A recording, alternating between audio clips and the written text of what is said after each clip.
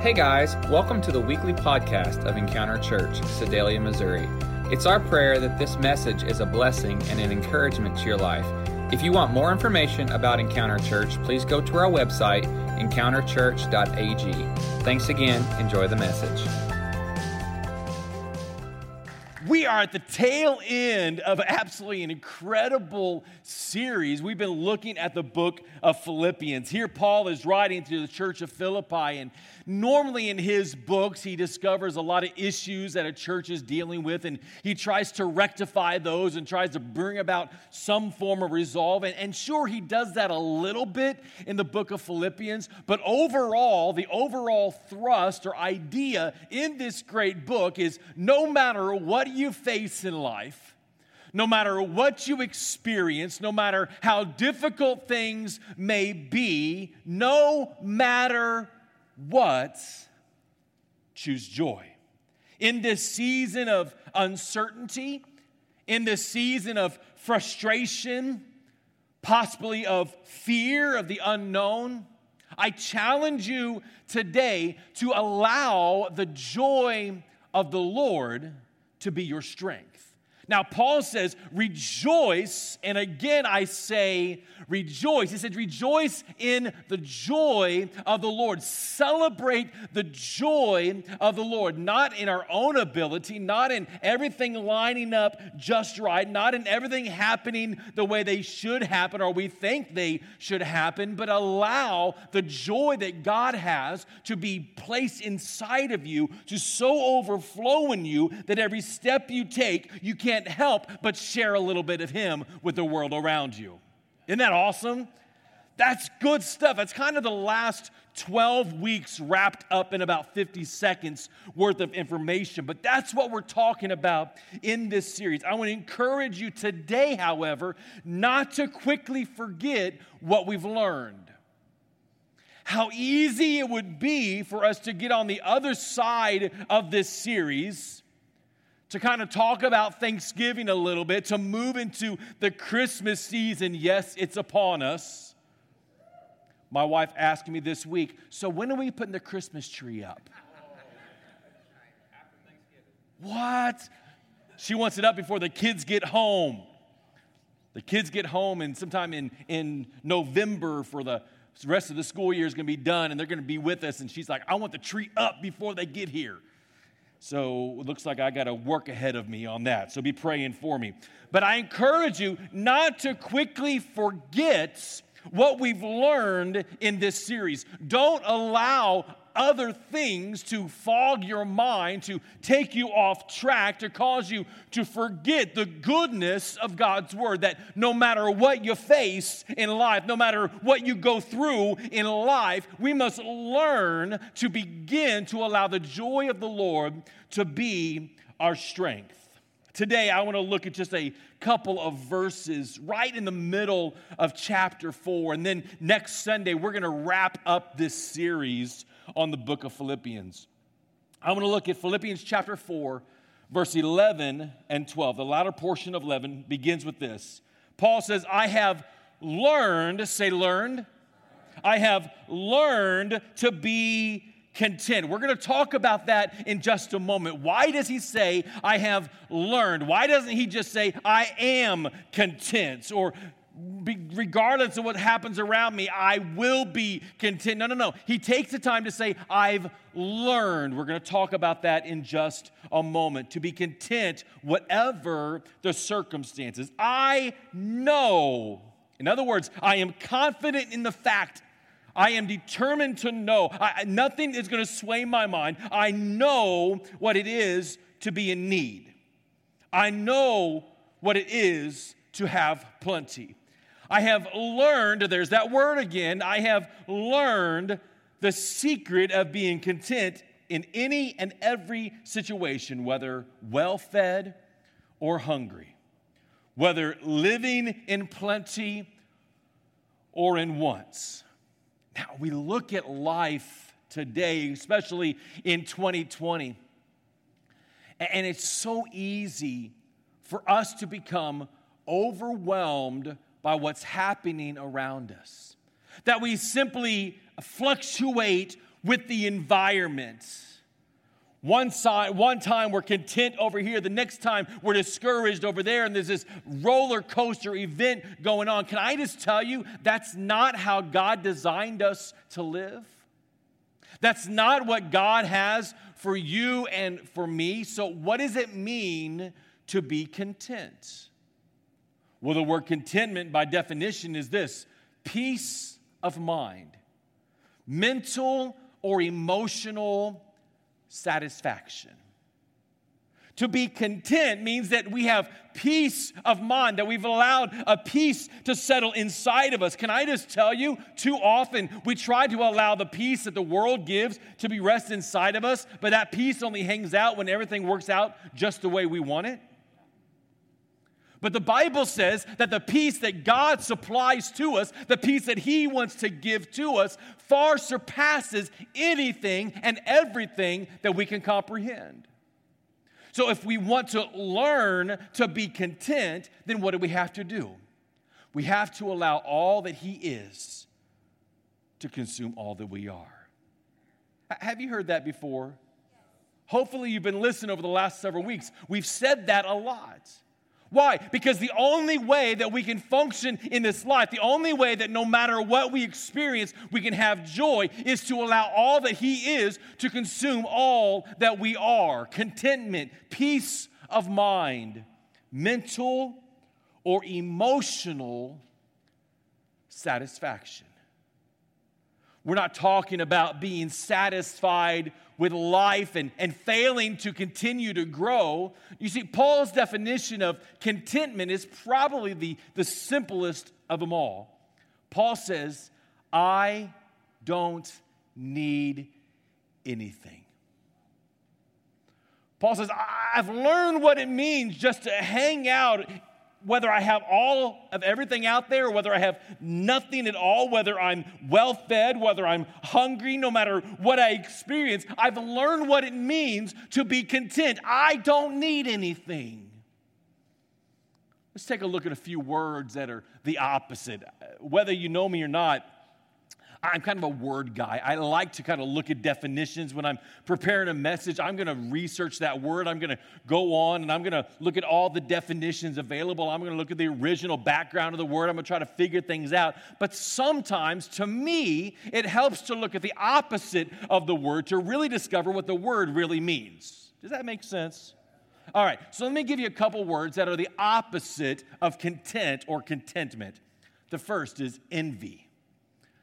The word envy is defined as a feeling of discontent or resentment aroused by or in conjunction with desires for the possessions or qualities of another. Right off the bat, we discovered that envy is the opposite because it's a feeling of discontent. So if it's discontent, then it's not content. It's the opposite. It's anti-content, if you would.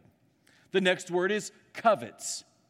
To wish, long, or crave for something, to covet something, to desire something, especially the property of another person.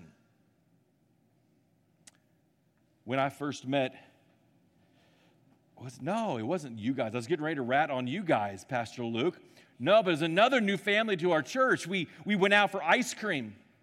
We were talking about cars, and I realized really quickly that she was not covetous of my car because she asked me if I lost a bet, if that's why I drive a yellow Mini Cooper.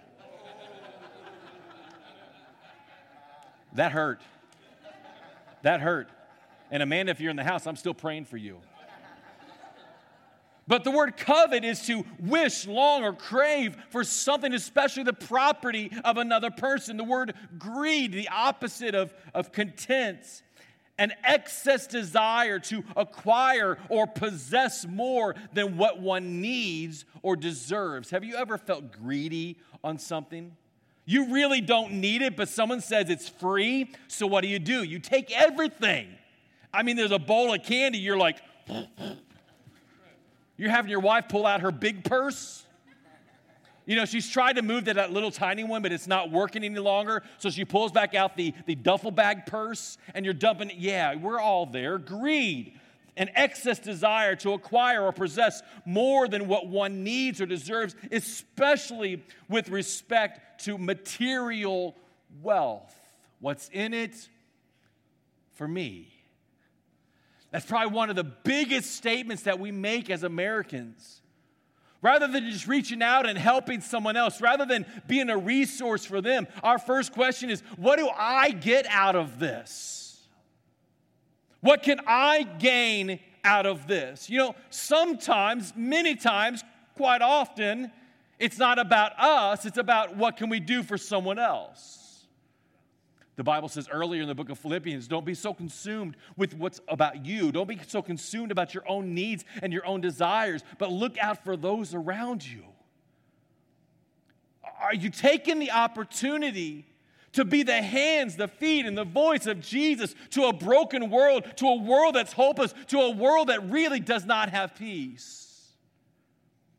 Greed and excessive desire to acquire or possess more than what one needs or deserves. And finally, the word worry. Maybe that's where you've been hanging out. You're so worried. Worried that you won't have enough money to pay the bills. You're worried that you will catch coronavirus. Worried that you have to be isolated for 14 days and it's just not working out in your schedule. Worried that things aren't going to happen the way that you want them to happen. Consumed with worry, to feel uneasy or concerned about something, to be troubled.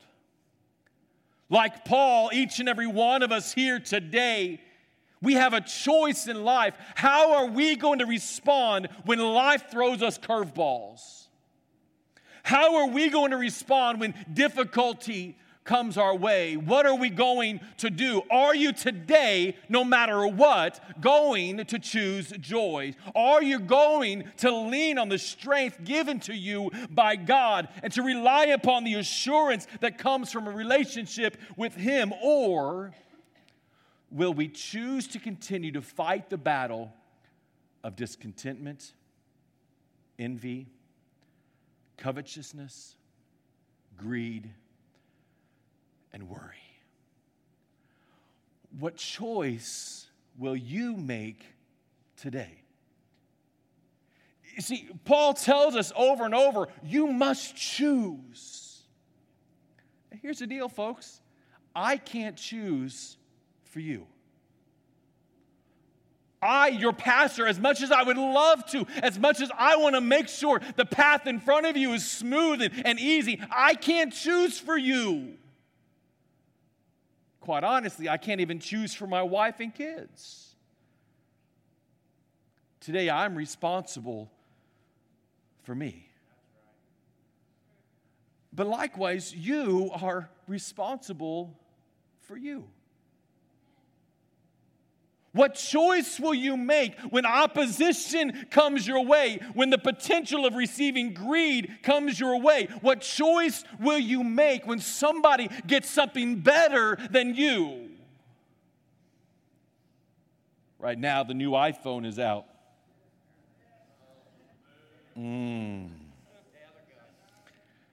Boy, this is like division here, isn't it?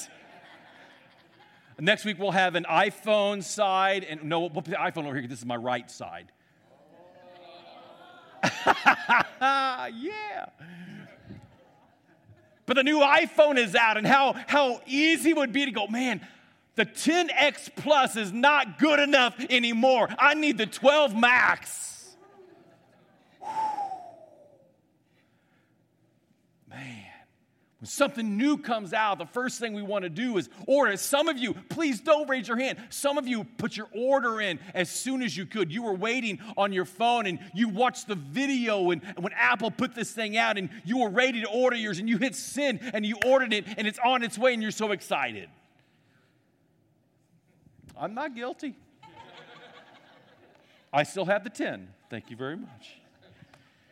It's so easy to allow envy and covetousness, greed, worry, discontentment to settle in.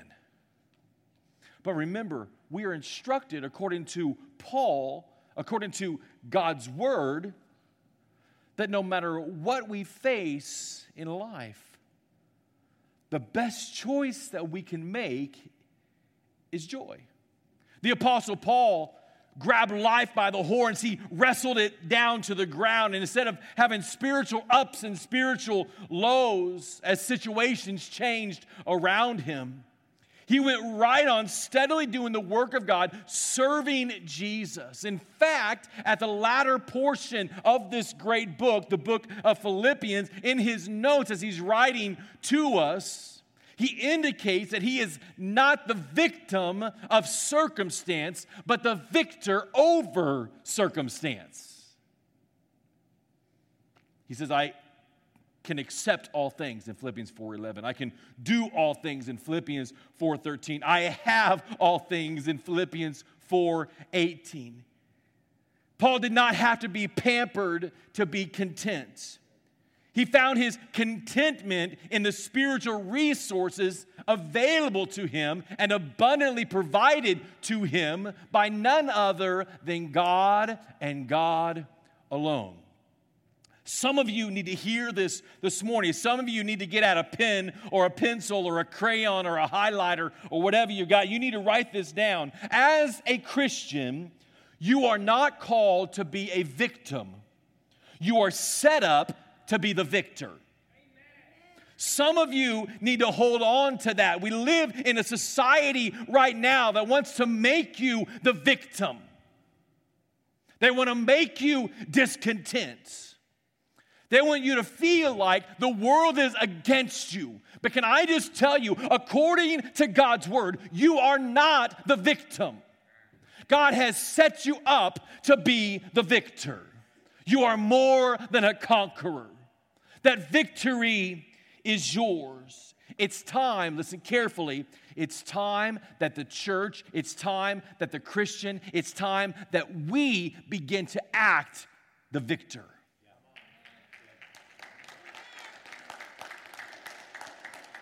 It's time to walk in contentment. I want to look at two ideas, two keys in this process. I told you I would come back to it. Here it is. Paul says, I have learned.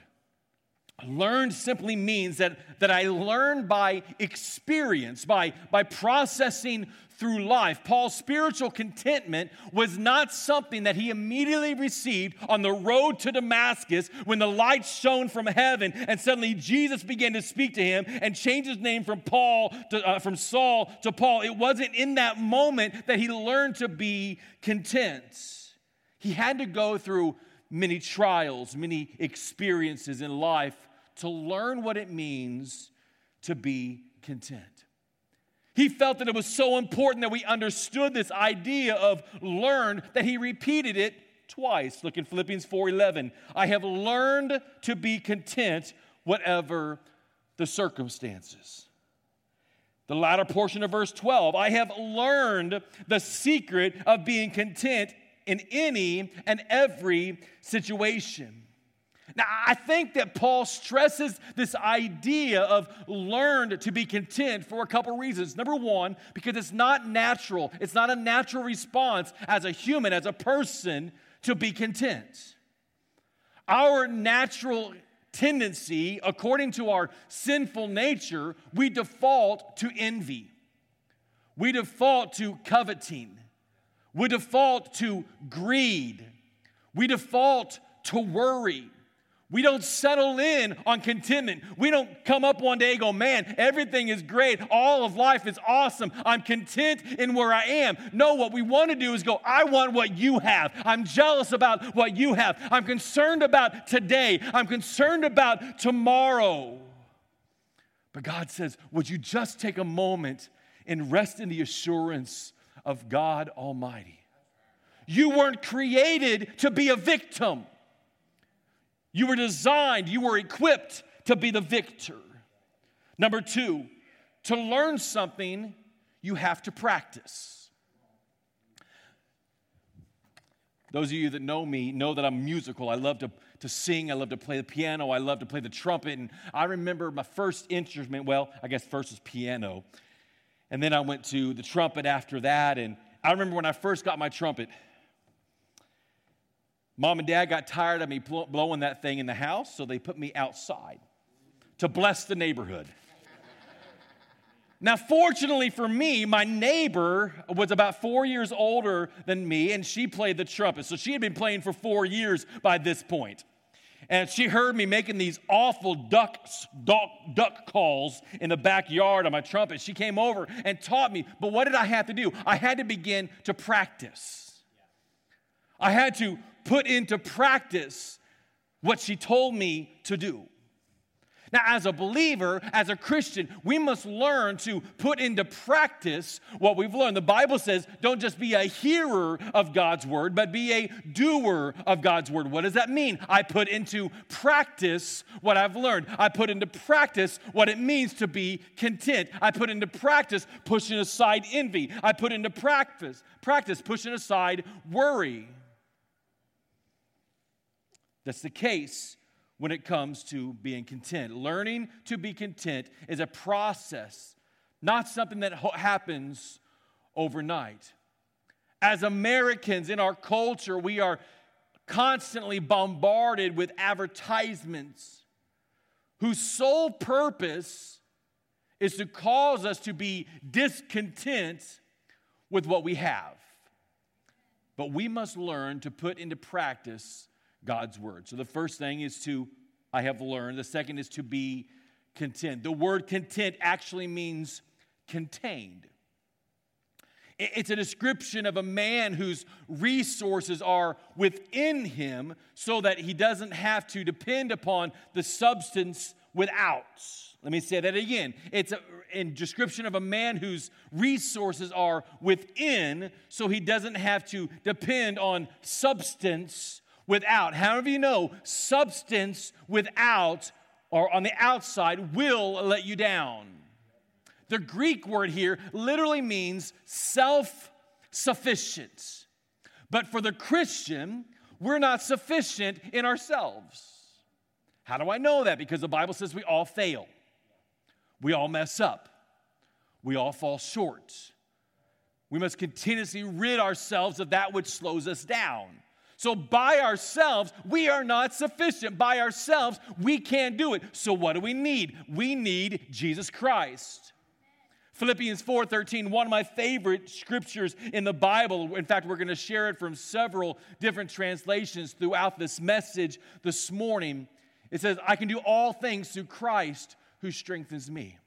In fact, when I was a school teacher, I had a paperweight on my desk that had that scripture. I know it's taking it out of context, but it helped me get through 7th grade class. I would read that as 54 students were walking in the door, or the biggest year, 78 students by myself bombarded my class, 7th and 8th graders. I looked at that and I thought, I can do this, Jesus, because you're with me. But I love how the Amplified translation reads this. It says, I am self-sufficient in Christ's sufficiency. Look at that. I am self-sufficient in Christ's sufficiency because Jesus Christ is in me, because he's taken residence in me, because he is completely self-sufficient. Now I can move forward because of what's in me, not concerned about what's without me. All right, I want to give you 3 secrets to contentment in God. Are you ready? I got 10 minutes. 3 secrets. Number 1, the amazing provision of God. 3 secrets of contentment in God. The amazing provision of God. Philippians 4:10. How I praise the Lord that you are concerned about me again. I know you have always been concerned for me, but you didn't have the chance to help me. We sometimes get the idea that this world around us is a vast natural machine that even God himself cannot interrupt the wheels that are turning. But the Bible clearly teaches us of the providential working of God, that God's hand is in control. We used to sing the song as kids. He's got the whole world in his hands. We go on, he's got the mamas and the papas, the brothers and the sisters. God's got the whole world in his hand. Now, this word, providence, comes from two Latin words. First is pro, meaning before, and the second, video, which means to see. So together, what we discovered is God's providence simply means that God sees to it beforehand. Let that sink in just for a moment. The situation, the circumstance that you're dealing with right now, God doesn't just see it in advance, but he sees to it in advance. There's a huge difference between seeing it and seeing to it. My wife can say, hey, you need to take the trash out, and I can go, yeah, I saw it. But if all I do is see it, nothing is being done. But if I see to it, if I get up off the couch, if I get out of the seat, if I begin to move toward it and I grab that trash bag and I remove it, suddenly it's being done. I've seen to it and the change has set in. God sees to our issues. It is the working of God in advance to arrange the circumstances and situations for the fulfilling of his purpose. Now, listen carefully, though. We're not robots that just walk around. We have a free will of what we will do. God's got a plan. Jeremiah 28:11 says God has a plan for you, a good plan to prosper you, not destruction, a good plan for you. But sometimes we don't choose to go down the right path. Now, God will see to it in our life. God will lay out the path in front of us. God will lay that path straight. But sometimes, for one reason or another, we go the opposite direction than what he's calling us to do. So I challenge you today, don't blame God for where you are, because you had a free will to get there. Amen? Let's move on. Psalm 32:8 says, the Lord says, I will guide you along the best path of your life. I will advise you and watch over you. God has a plan for you. God wants to steer your life. The question is, are you willing to listen to him? Are you willing to trust him even when it doesn't make sense? There's a story in Genesis chapter 22. Some of you may know the story. It's about a man by the name of Abraham. Now, Abraham had always wanted to have a son. In fact, God had promised Abraham that he would have a son. But it wasn't until Abraham was 100 years old, it wasn't until that point that he received this son. Now, several years down the road, God began to speak to Abraham, and here Isaac is. He's beginning to grow up, and God says, here's what I want you to do, Abraham. Here's the journey for tomorrow. I want you to take Isaac, your only son, and I want you to get some kindling. I want you to get some wood, and I need you to get a torch, and I want you to begin to go to the point that I tell you to go. And when you get there, I want you to sacrifice your son. That's rough. So Abraham, trusting God completely, he takes his son, the Bible says in Genesis 22, yes, Isaac, whom he loves so much.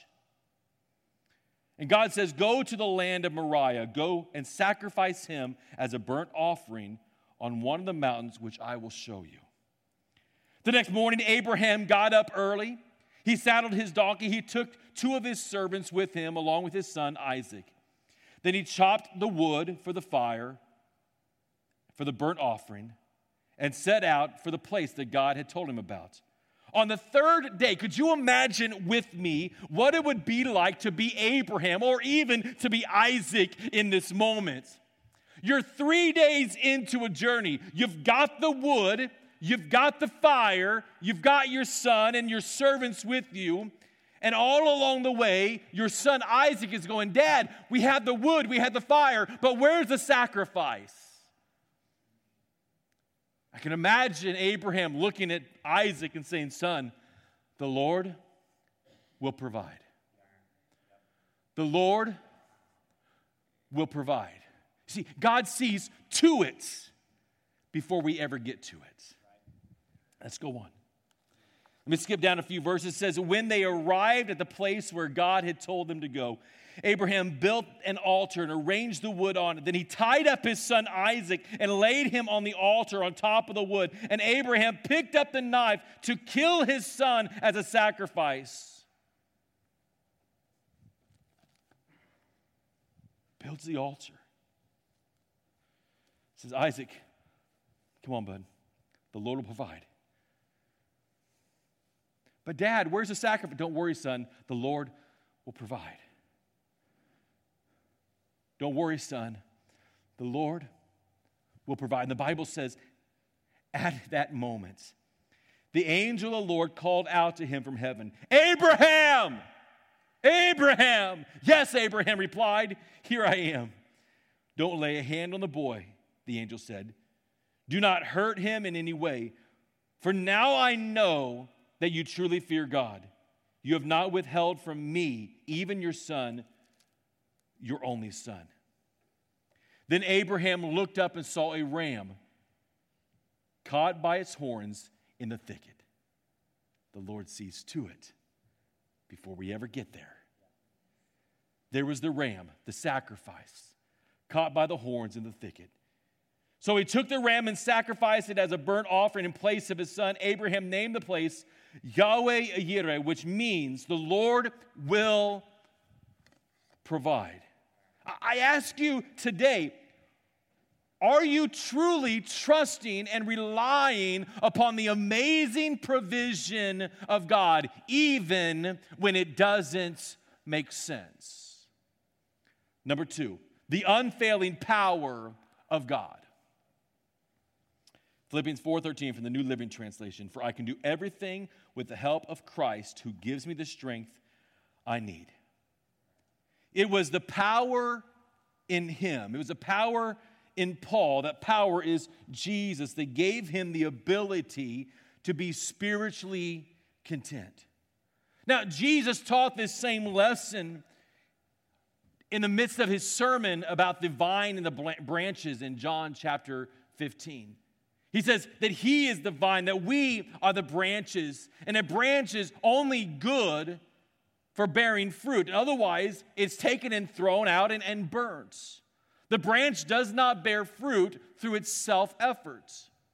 Have you ever cut a limb off, sat at the side, and said, man, I hope that grows apples? Guess what? It's not going to do so. It's going to wither up and die. Why? Because it's separated from the source. It draws life from the vine. John 15:5. Yes, I am the vine, you are the branches. Those who remain in me and I in them will produce much fruit. For apart from me, you can do, say it with me, nothing. As a believer, as we remain connected in communion, in connection with Jesus, the power of God is there to see us through. From the Phillips translation, it says, I'm ready for anything through the strength of the one who lives within me. I'm ready for anything, no matter what life throws my way, no matter what I experience tomorrow morning, no matter what this week looks like, no matter how difficult it may be. I am ready because of the strength and the ability that flows into me through the one that goes before me. And again, the Amplified, I am self-sufficient in Christ's sufficiency. I ask you today, what are you sufficient in?